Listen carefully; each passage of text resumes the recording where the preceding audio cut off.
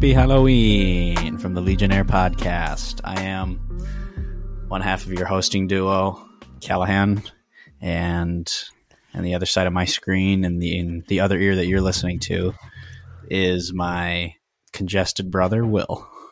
Yeah, spooky season. You know, it's scary being sick. Really? Why is it scary? No one likes being sick. That's true. Everyone's like, oh, I don't have, it's such a bad time for me to get sick. I'm like, there's never a good time to get sick though. Like there's worse times like compared to other times, but there's never a good time to get sick. Yeah. I'm trying to think of a good, I can't. Well, I feel like you realize then when you get sick, you're like, oh damn, these are like the things that I actually do. And I'm just out of it now. I'm dying. But yeah, it's Halloween. You know, I want to talk about something briefly. It's amazing how like some people can just get away with like both like guys and girls, like the costume that they wear. It's like the biggest stretch where it's like, how are you even calling that like a costume? Like, yeah, there's like I saw some people, some guy was wearing like a shirt last night of like a dog. And I was like, what are you? And he's like, I'm a pit bull. And I was like, nice effort there. And then there was I saw some girls and they were like dressed up as like Buzz Lightyear and Woody from Toy Story. Except if Buzz Lightyear and Woody were in like thongs, I was like, dude, yeah. I saw so many girls who were basically naked last night. I'm like, what are you doing? Are you not freezing right now? Like, put clothes on. It's cold. Welcome to the Midwest. It's 49 degrees out. And they're like half naked waiting in line. Dude, sorry, this is officially like one of our official movie review podcasts. We're trying to make it sound all official stuff, but like, we just got to talk about this real quick because we didn't talk about this in the green room beforehand. The lines at the bars on State Street were ridiculous last night. Like some of them were, I kid you not, maybe a quarter mile long. Really? Maybe. Nah, not maybe. A quarter mile seems pretty long. Maybe 100 meters long, 100 to 200 meters long. I was like, this is ridiculous. Some of the lines for the bathroom were long. On Friday evening, I was like, I had to go to the bathroom. There was a mega line. Like it went outside and like curled around like half of the bar. And I was like, I think I'm just going to leave right now. I'm going to go home and go to my own bathroom and then go to bed. It's a good call. I'm a big fan of that. Actually, the bathroom in my basement of my house is better than the one in my actual apartment. So I kind of go down there a lot more often than I go in my bathroom in my current apartment. But you're not here to listen to Will and I talk about going to the bathroom. You're probably here to hear our thoughts about the Dune movie. Probably, indeed. Indeed. So we did a review for Dune a week ago after we saw it. It wasn't that good. We had some pretty lackluster thoughts, and we both agreed that we could have done a better job. So we were like, let's reformulate. We were both going to originally rewatch the movie. Unfortunately, you didn't have the time to, correct? Yeah, it's been a hectic week. Yeah, school and everything. I was lucky enough though to see it in IMAX because the first time I saw it was just in the theater here in my town, but then I was able to go to see it in an IMAX theater for the second time, which, oh my gosh, completely different feeling than the first time. It feels like, this is what I said, because I went to watch it with Caleb and his family, but it feels like watching the movie in an IMAX. I feel like I'm sitting at my apartment, like in front of my monitor. Like that's how big and close the screen feels to me, even though I am so far away from the screen. It's just a gigantic scale for the screen, and the sound is just beyond loud. It's just overwhelming how much noise is coming out of the theater at times. Now, where in the theater were you sitting in relation to the screen? Like in the middle. Like middle towards the back. Middle towards the back. Okay. How would you feel if you were sitting up like front row? Oh God, I feel like I'd be looking up the whole time. Okay. I think that'd be a little too close. Yeah, because there's an IMAX theater near Madison here, or like in Fitchburg, that I want to go to watch the Batman and other movies coming out in the future. Yeah, I think you want to get like middle to the back. Well, so I before we like roll into like specifically talking about the movie, I have to complain a little bit about seeing it in IMAX because it was a complete mess. So we walk in, the movie starts at noon. We walk in at like 11:50, 11:55. Usually they play previews or ads before you go in. Nothing. It's pitch black in the theater. There's no lights on whatsoever. It's completely dark.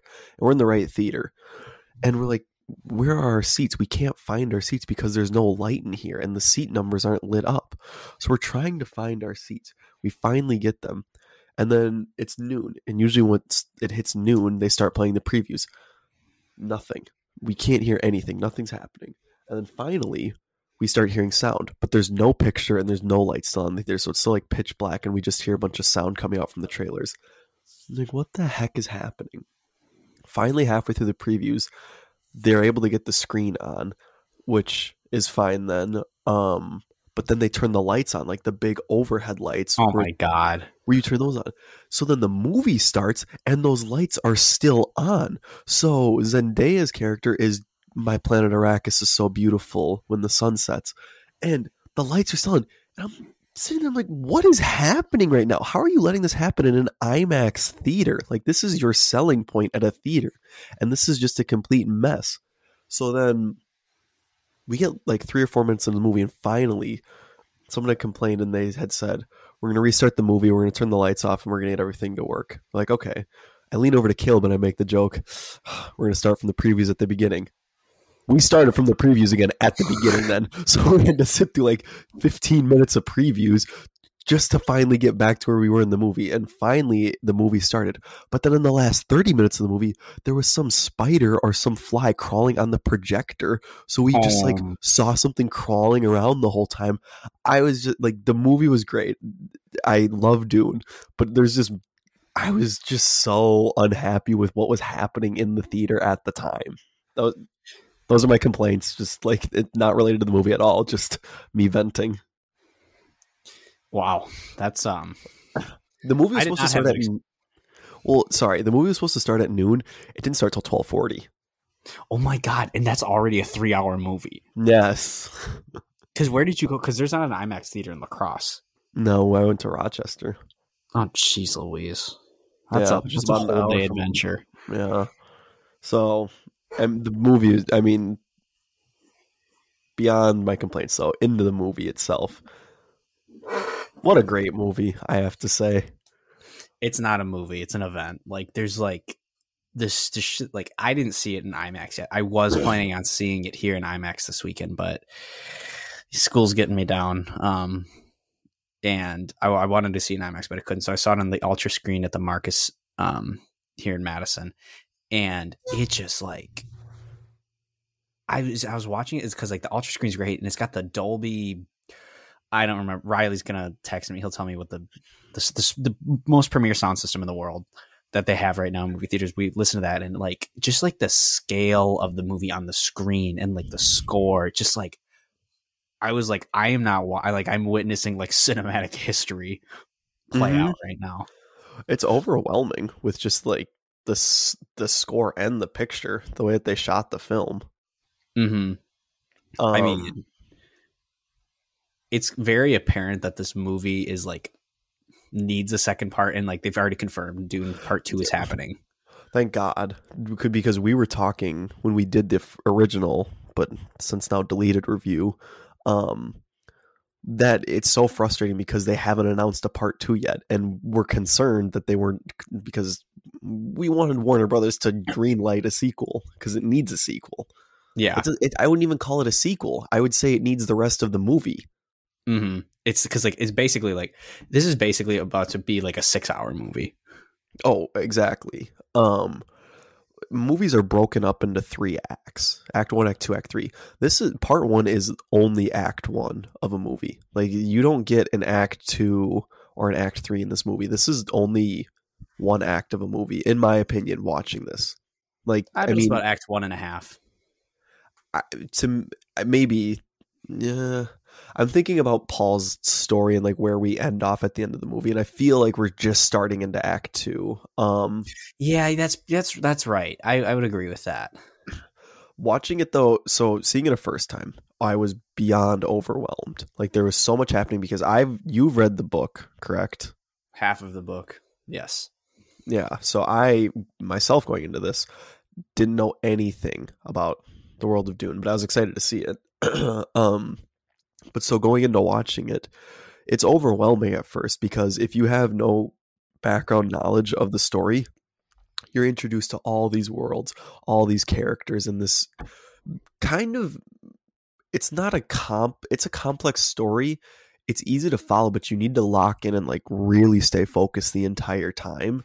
Um and being able to watch it a second time, I think it made it easier for me to focus and sort of pay attention and follow the story better just because I had known all the characters then going into it a second time, and I was able to sort of just wrap my head around what was happening, which made it easier for me watching it a second time.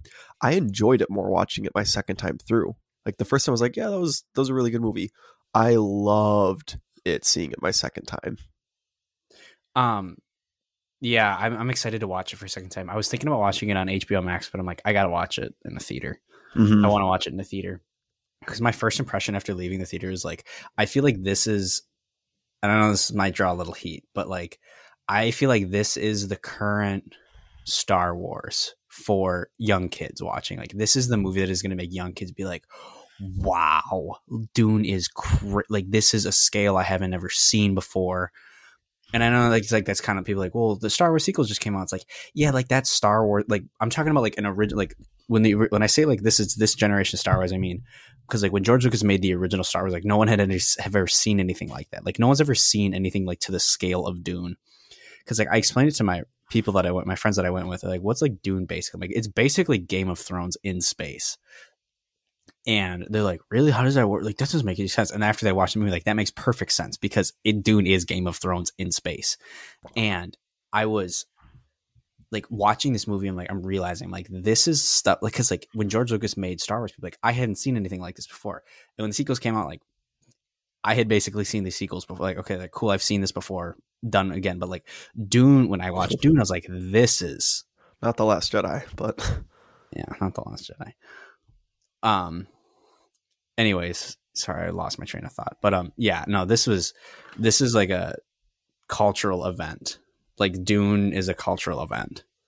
Well, to draw off your point with Game of Thrones, it's a lot like season 1 of Game of Thrones, where it's very dialogue and story heavy. It's not because in the later seasons of Game of Thrones, we get big action fight scenes, maybe once every other episode or so. You get a fight scene. You don't get those type of scenes really in that movie, or you do, but to me those aren't the ones that stand out the most. Yeah. Like the trial of Tyrion Lannister. Yeah, those ones are the ones that stand out more to me. And the same thing with this movie as well. Like one of the scenes that stands out, and this is going into, I think my favorite scene in the movie, or one of my favorite scenes in the movie, is the poison needle. How do you say it again? Ganjabar. Timothée Chalamet's acting in this movie, I loved it. I appreciate it more seeing it again now and just seeing what he's done. That scene with the ganja bar and the poison needle with the Reverend Mother, I look specifically towards when he has his hand in the box and the performance that he puts where he's sort of creating the pain that he's experiencing in this scene, and he's showing to the audience just like how painful it is, but we can't see what's happening to his hand. We have to interpret it based off of his reaction and his emotions, and the performance that he gives for that scene is incredible. Another scene where I think his acting is completely stands out is where him and Lady Jessica it's after the Sardaukar and the Harkonnens have invaded the capital city of Arrakis, and Lady Jessica and Paul are under the sand in the tent, and they're drinking their water, and they're sort of just hiding for the time being, waiting for the signal to go off, because someone else, we find out later that Duncan Idaho has that signal.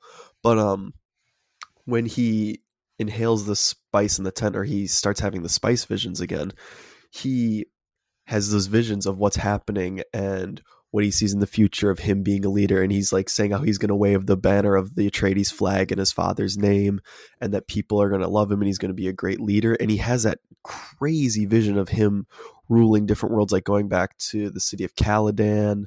Not the planet Caladan. Yeah. I apologize. Caladan sounds, little side note, it sounds like a Star Wars planet as well. I don't. Oh, it's where do they find Ahsoka Tano? In Mandalorian. Oh yeah, Moon of Corvus, or the city. Keep talking. I'll Google that. Yeah, but when Timothy he like is screaming in the tent, and he's screaming that I'm gonna wave the Atreides flag in my father's name. It's just incredible acting, and Lady Jessica's like, your name is Paul Atreides, you're my son. And he looks at her and he screams at her, he's like, you did this to me, woman. Saying that the Bene Gesserit sort of, I mean, they've had their hands in history and that made it easier as well watching a second time, because I had such a hard time following the Bene Gesserit. So seeing it the second time made it a lot easier for me to understand what was happening. Because I completely missed that they were like, that all throughout history they've been trying to create the Messiah. Oh, you missed it. Yeah. Well, I understood that they're trying to create the Messiah, but I was like, wait, how the hell are they trying to create him again?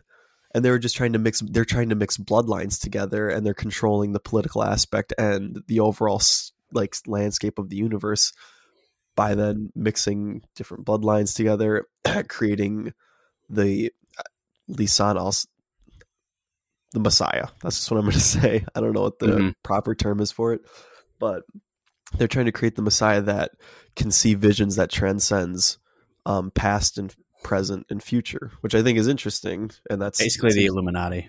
Yeah, they are the Illuminati, actually. Just a bunch of wizards, a bunch of witches. Yeah. But Timothy Chalamet's acting is just, to me, I mean, Paul's a goofy character, but I think Timothy does a great job in his performance in this movie. I really like. Oh, also, Caladan is actually the moon that they find Ahsoka Tano on. So, anyways, Paul Atreides in the book, he's mainly one of the reasons I stopped reading the book, because I couldn't freaking stand listening to Paul Atreides piss and moan anymore. I was like, I can't stand listening to you talk. I hated his character in the book so much. I really liked him in the movie. I thought he was awesome. I keep bringing this back. I keep saying this is Game of Thrones because like the cast for this movie is like, I don't know how much they paid all of these, because they had Timothy Chalamet, they had Zendaya, they had Oscar Isaac, they had, I forget who Lady Jessica's character is, but she's been in stuff before. They have Josh Brolin, they have Jason Momoa, they have Stellan Skarsgård, they have Dave Bautista. It's like the cast is so deep. Like it looks like the Los Angeles Lakers team right now. Rebecca Ferguson is the one who plays Rebecca Ferguson. Mm-hmm. Well then, what's his David Javier Bardem, David, I think it's Dalschmidt or oh yeah, that's right. He's the Mentat for the Harkonnen house. Yeah, David Dast. I'm not going to try saying the last name. I'm going to screw up. But he's been in The Dark Knight and other things before. He's been in like every single movie this year. He has been in a lot of movies this year, actually. Yeah. But like, because they kill. Spoiler alert: they kill Oscar Isaac off. They probably kill Josh Brolin, Gurney. They kill they kill Gurney. They kill Jason Momoa. They almost killed Stellan Skarsgård. David Dals, the human computer. Yeah, they kill the Mentat guy. But like right there, like if anybody like had told like the studios like, hey, we're gonna like if someone like writing a movie can like, hey, I want to cast so and so, and I'm like, oh, awesome, they'd be great. It's like, and I'm gonna kill them halfway through the movie, and they're gonna be like, you're gonna what? Well, that's another thing too. Is I didn't realize because Josh Brolin is a big actor, and I didn't realize like he only really has one scene where he's sort of one of the lead characters when he's training Paul and they're going through their combat session. Mm-hmm. Other than that, he's sort of just like a background character in a lot of scenes, which I I'm like, damn, I'm surprised. I mean, I love that I love that they got him for the movie, because I think the character that he plays, I think Josh Brolin was like one of the only people that could do it, because his performance is so great just in that one scene where he's like, you've never fought Harkonnens before. They're savages. They're brutal. Yeah. I think the only other guy who could have played that role is the guy who played Sir Davos in Game of Thrones. Mm-hmm. Yeah, he definitely could have. But this is also another thing. I didn't grab this when I was watching the movie the first time, but seeing it a second time after. Also, I guess before I get into that, I want to talk about Oscar Isaac. He looks great as Duke Leto. God, he looked amazing. Like the beard that he has, I loved that beard in the movie. I was like, damn, that's a sick beard. There are a lot of good looking men in this movie. There are. Well, oh my God, there's nothing more badass. Well, maybe there is, but when Gurney yells Atreides and the entire Atreides army is Atreides. I'm like, oh, this is sick. But then the Sardaukar, when the one word, okay, if there's one word to describe when they bring in the Sardaukar, okay, metal. 3 words. Metal. I was gonna say metal as fuck. Yeah. It is so metal when I see that scene. They're just like war throat singing, and there are human sacrifices. They are taking the blood out of these people they killed, and they are drawing like marks on their forehead, like you are gonna go kill all of these. Like, oh my God, I was like watching. I was like, this is awesome. But I was ready to lose my mind on the guys I went with, because they were laughing during that part. I'm like, this is the coolest scene I might have seen at all in the last 5 years in movies. I love immediately when I saw it the first time, I was just, the first word I was like, this is metal. This is metal. Like, they have the dead bodies hung upside down, draining the blood out of them, putting them into bowls, and then putting the blood on the guys' foreheads. I'm like, what is happening right now? Yeah. You have that dude sings like,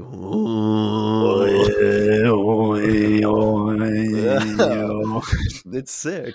But with the Skarsgård, apologize. That's one of the interesting things as well that I loved in the movie too, that they don't talk much about. Stellan Skarsgård is an actor. Sardaukar. I'm so sorry. Yeah. There's so much happening in this movie. The Sardaukar, I was going to say his name again by accident. They sort of mention it briefly, but they don't really talk about it a whole lot. But I love the aspect where the Emperor sends the Atreides family to Arrakis just to have them killed because he's fearing the power that they have and how powerful they're growing. They don't explicitly state that. They just they say that at one point. Well, they say the Emperor sent us to Arrakis to die. They say the Emperor sent us to Arrakis to die, but they don't like pander. They're not like, it doesn't feel like it's a big point in the movie, to me at least. I mean, it felt very subtle, but I liked that aspect of it. Mm-hmm. I think it's really cool. That sounded so dumb. It's really cool, man. Do we know who the Emperor is yet? No, which I'm hope that I assume we would see in the second part. Oh, I wonder who they cast as the Emperor. Ian McDermott would be great. That would be sick. That'd be really meta. That would not Facebook's meta, but like actually meta. Yeah, good lord, way to go, Facebook. I mean meta.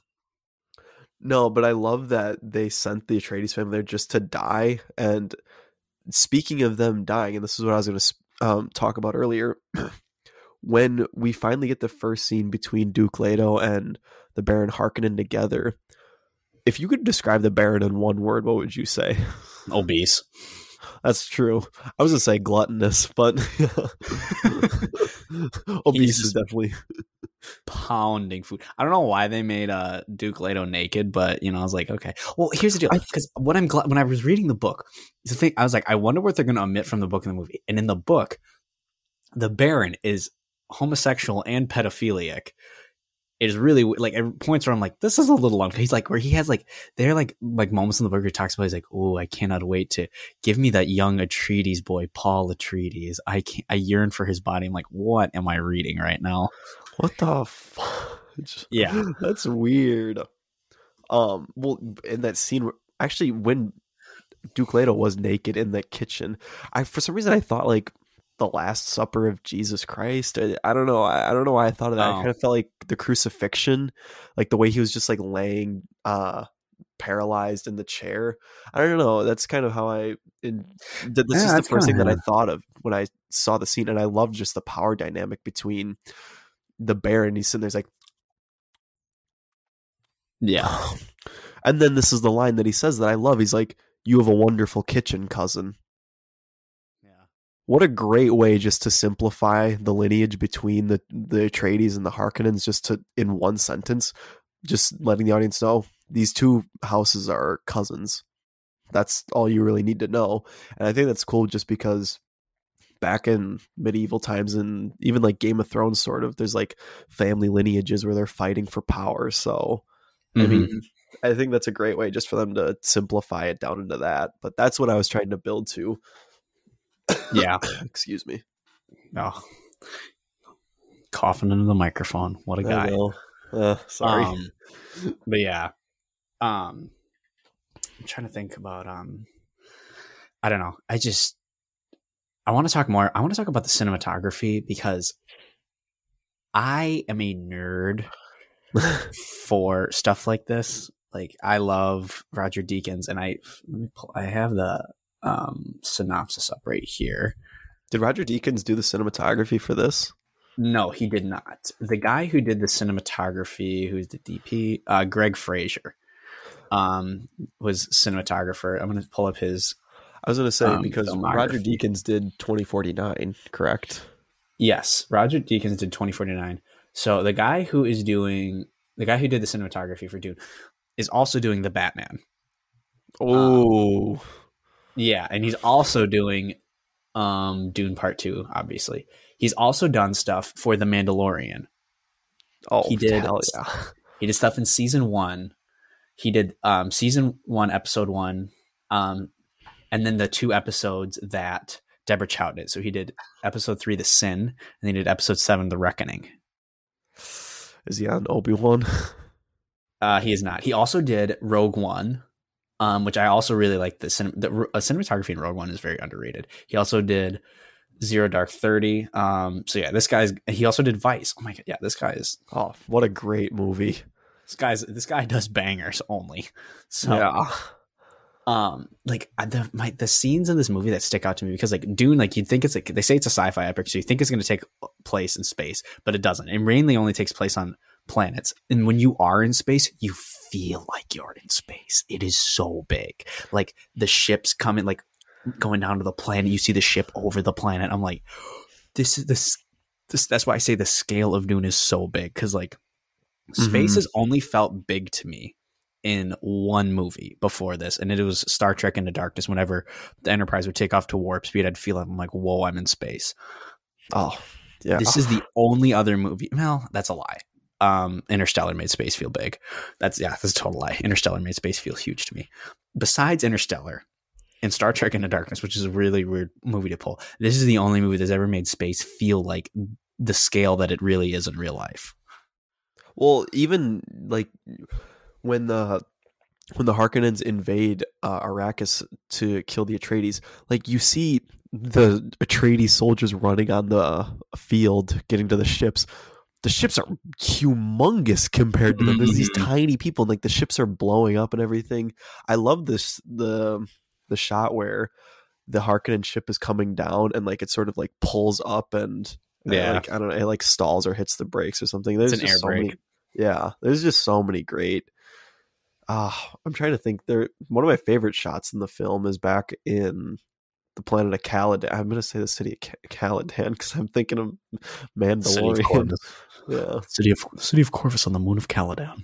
I don't know why I'm thinking that, but back on the planet Caladan. I don't know why it's one of my favorite shots in the movie, but it's after Paul is putting his hand in the water on Caladan, and he sort of probably, this is the last time I'm going to feel water for a while. He's looking at the sunset, but he's walking towards the camera, and there's like the landscape of the planet behind him. It looks like that shot looks like it was in Iceland. It looks beautiful. I don't know where they were filming that, But it shows one of the ships in the background flying, and it's just him walking in that. I love the costumes in this as well. Oh my gosh. I'm sorry, side note, but the costumes, they do such a great job of just setting the tone for what the characters are going to do and what they look like, and just setting the tone for the movie. Like, I can't give enough credit for the Baron's costume and makeup. I mean, he's not in the movie that much. He's in the movie for like maybe 5 or 10 minutes, if that. It's a 2.5 hour movie. But and Stellan Skarsgård gives a great performance, but I credit so much of it as well to the makeup and prosthetics, because they do such a great job of just setting up of how he looks as so gluttonous and big and obese, and just I loved it. But back to the cinematography. Sorry, side note. It's just, oh my gosh, there's so many beautiful shots in this movie. It's jaw dropping. Yeah.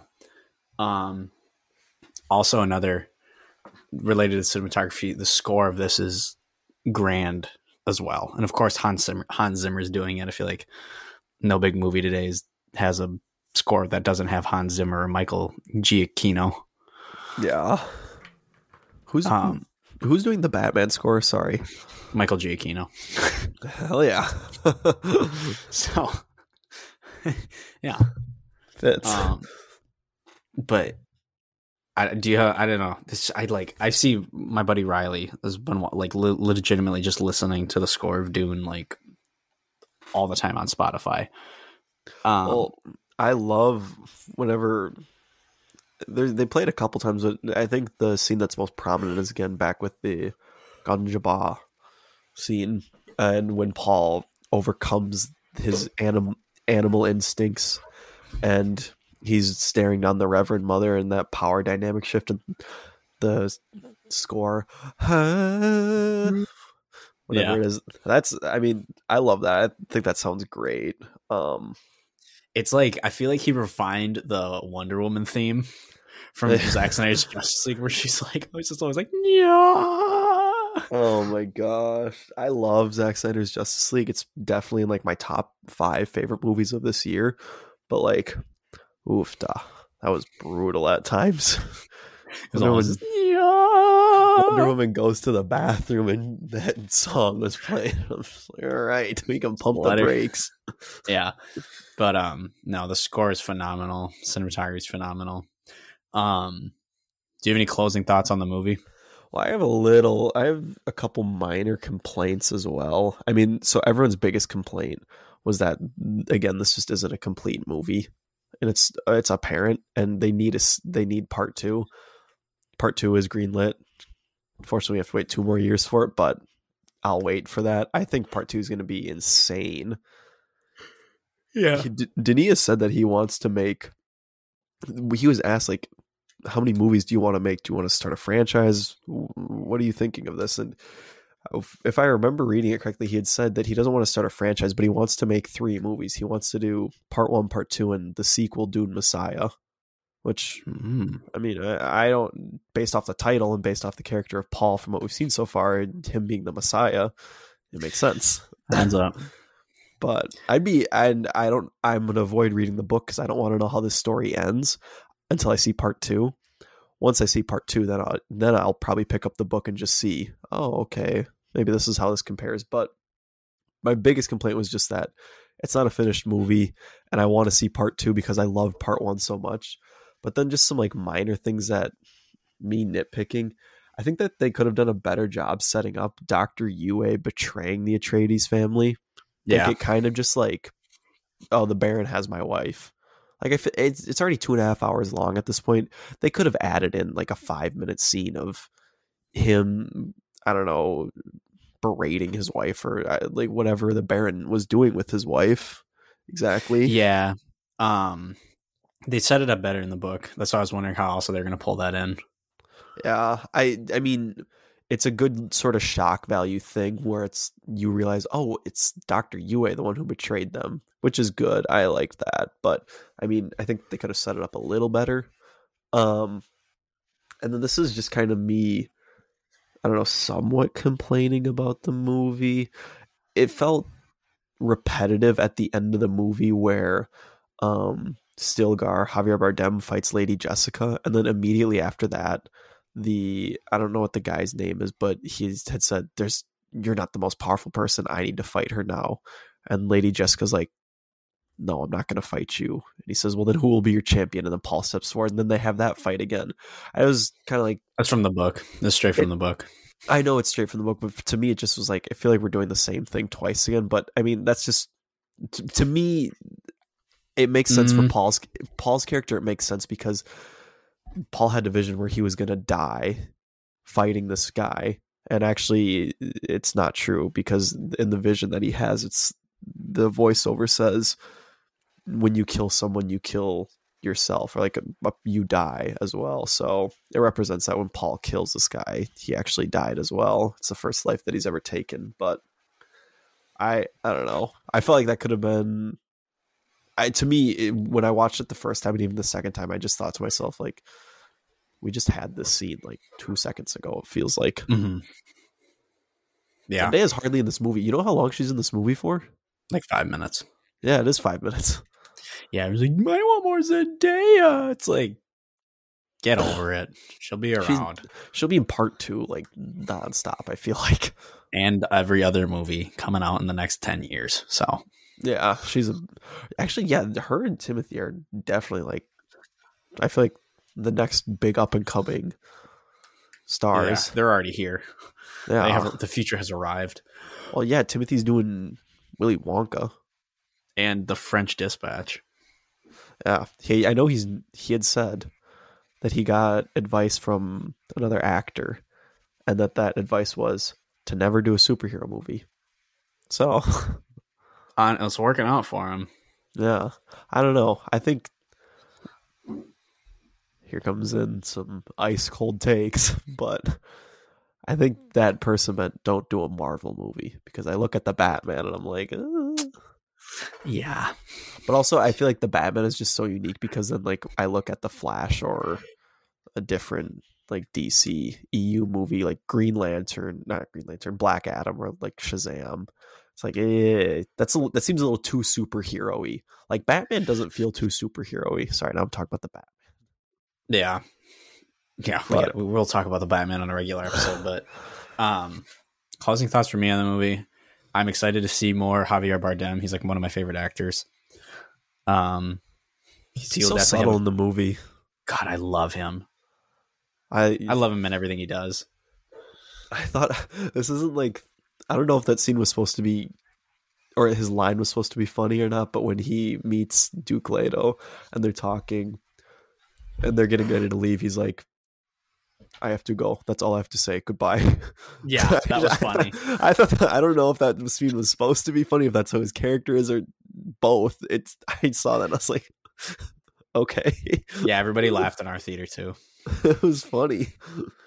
My time is better spent elsewhere. He looks at Paul. He's like, I will see you again. Yeah. He's a great actor. Yeah. Jack the Sparrow. What's the most you've ever lost? On a coin toss. What? Imagine if some dude walked into your gas station and just some guy like at the counter. What's the most you've ever lost on a coin toss? You're like, excuse me? Don't put that coin in your pocket. It's your lucky coin. God. What a goofy scene. What a great scene, though. That's, yeah. Anyways. He's great in the movie, though. I'm excited to see. I feel like part 2 is even going to have a bigger cast. I feel like part 2 is going to be on a bigger scale. Yeah. Well, I'm curious if I'm curious if Paul's going to go, because I don't know how it goes. I could see Paul making a claim for the throne. I could also just see him being like the revolution leader. I don't know. I don't either. I haven't read that far in the book. I don't want to. I don't want to see it. I want to watch it in the movie and experience it. I don't know. But I think this concludes it. Do you have anything else to say? Final words on Dune? No, it's a great movie. I mean, if you love sci-fi and you love season 1 of Game of Thrones, I think like these two just like match perfectly then. It's a great movie. Yeah. All right. Well, where can they find us on social media? I know it's Halloween, but it'd be scary if you didn't share this podcast with someone else who you think would like it. So, Oh, so funny. I know. You can find us on Spotify, Legionnaire Podcast. If you want to ask us any questions, you can shoot us an email at legionnairepodcast@gmail.com. We have an Instagram. It's at legionnairepod. Do you have any requests for us? You got anything you want to talk about? Shoot us a message. Myself or Cal run it, so we'll see it pretty frequently. You're on it more often than I am, but yeah, we made our Halloween post, so yeah, groove tonight, baby. All right. Well, I guess with that, I will let Cal send us away. We are Legion.